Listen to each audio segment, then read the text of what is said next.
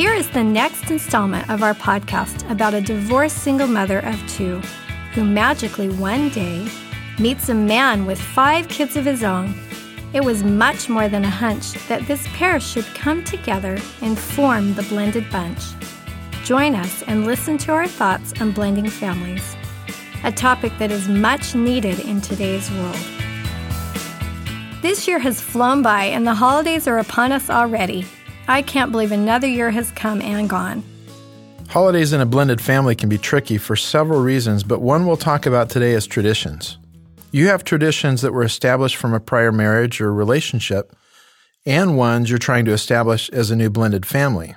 I feel like it's important to respect some of the traditions that were already established because it helps the kids to feel like they have some consistency during the holidays, which can be tough, especially in those early years. My kids and I had the tradition of going out for Chinese food on Christmas Eve, kind of like the Christmas Story, but we didn't sing that fa-ra-ra song, thankfully. I had a tradition of giving pajamas to all of the kids on Christmas Eve. We combined both of those traditions and added some of our own, such as acting out the nativity.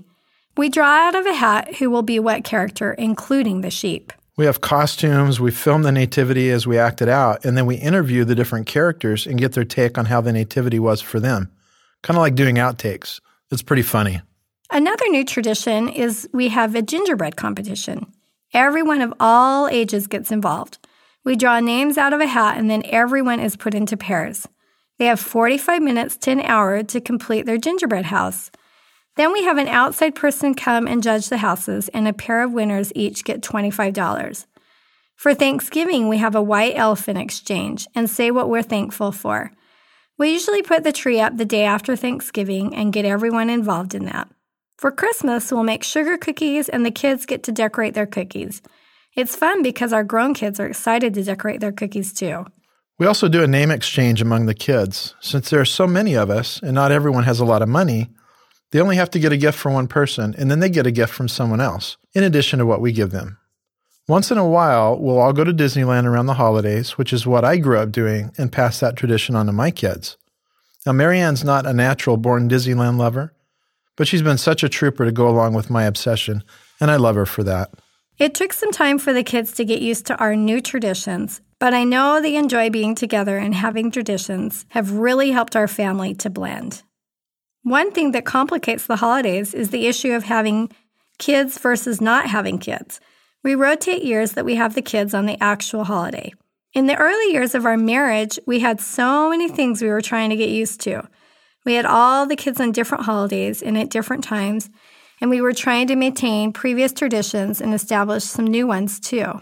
After a couple of years, we decided that it just really didn't matter if we celebrated on the actual holiday as much as it mattered that we were all together at some point near the holiday. So on the holidays that we don't have the kids on the actual day, we choose a different day and celebrate. That has worked out really well for our family. Holidays can really bring a family together. Years ago, I used to dread the holidays, but now I look forward to them.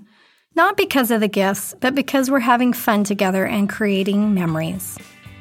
Thanks for listening. I hope you enjoy your blended holidays this year and your fa-ra-ras at your Christmas meal. Catch us for our next podcast and email us at ourblendedbunch@yahoo.com with your thoughts and ideas.